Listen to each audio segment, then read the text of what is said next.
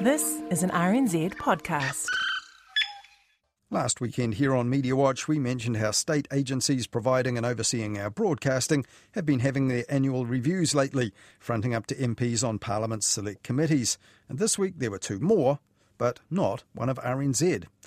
The Social Services and Community Committee has excused RNZ from an annual oral hearing because, the committee chair told Media Watch, they've done them for the past 3 years, and with 23 entities to review, the committee doesn't always do an in-depth review of each one each year.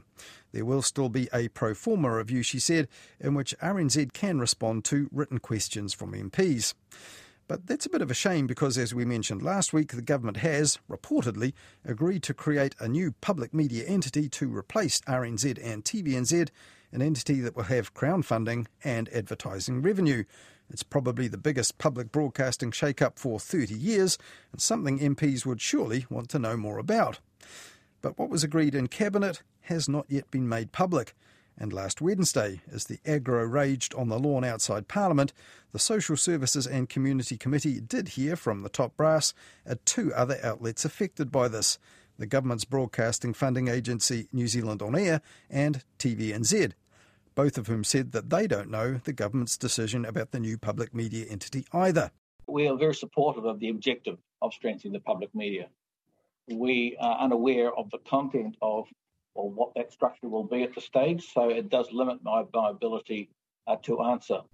Now, with reference to the big protests recently, National Party MP Maureen Pugh spoke of growing mistrust of the media right on their doorstep.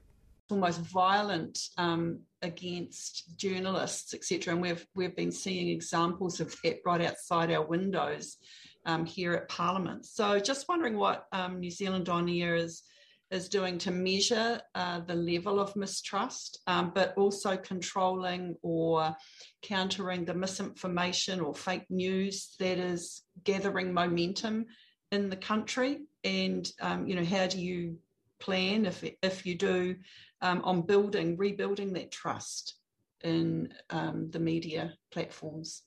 Now, repairing trust in all media is a bit beyond the brief of New Zealand On Air, but the chair, Dr Ruth Harley, said some parts of our society simply don't accept information and wear aluminium hats as a result.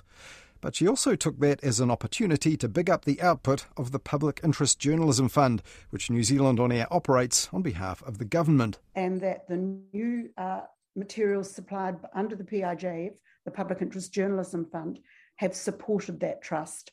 And I think that the number of people watching and the number of different programs watched and on the number of different formats tells us that there's an appetite, and the appetite is being supplied. And it was no coincidence that New Zealand On Air also chose that very day to put out a statement which said that its research showed 2.2 million unique users engaged with some of the stuff created from the Public Interest Journalism Fund in the 6 months to February. Now, it's not just the media-hating protesters who speak of this funding as the government trying to buy media compliance. It's also one of the things the National Party cited when it opposed the fund. And MP Maureen Pugh put it like this last Wednesday at New Zealand On Air's annual parliamentary review. An assumption made by some that taxpayer-funded media is bought media. So how do you respond to that and make sure that the public maintains their trust in the content? Now, in reply, Dr Harley said they are now tracking people's trust in the output of the fund as well.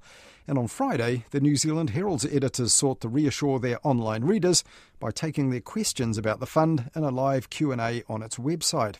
News media companies lobbied hard for access to public funding, which was previously only really available to broadcasters, and this won't be the last time that they, or those giving out the public money, find themselves having to defend it to the sceptical and the suspicious. Now, when TVNZ's top brass appeared before the Social Services and Community Committee on Wednesday, it was the government's planned new public media entity that was a top topic. TVNZ's first new boss for a decade, former National MP and Cabinet Minister Simon Power, told the committee that he was committed to informing and entertaining viewers whatever the government decides. And TVNZ's chair Andy Coop then told Nationals MP and broadcasting spokesperson Melissa Lee there was no need to worry about the broadcasters having different cultures. We look at this as rather than perhaps overlaying the TVNZ culture on Radio New Zealand, or the Radio New Zealand culture on TVNZ. The transition board will be looking to establish a new culture within this new entity, and I think there will be a way forward on that path. But when pressed by National's Melissa Lee about how they could make plans without knowing the government's plan, Andy Coop said this. Look, we respect the position that the government's in. You could say we're flying blind, but at the same token, we are awaiting a decision. I think we'll react quickly and proactively when we receive it. I think the shareholder has been, and our minister has been, as informative as he's been able to be. But with the decision already made by Cabinet, according to reports, the government is clearly not being as forthcoming as it could be about the plan that's been made behind closed doors all along.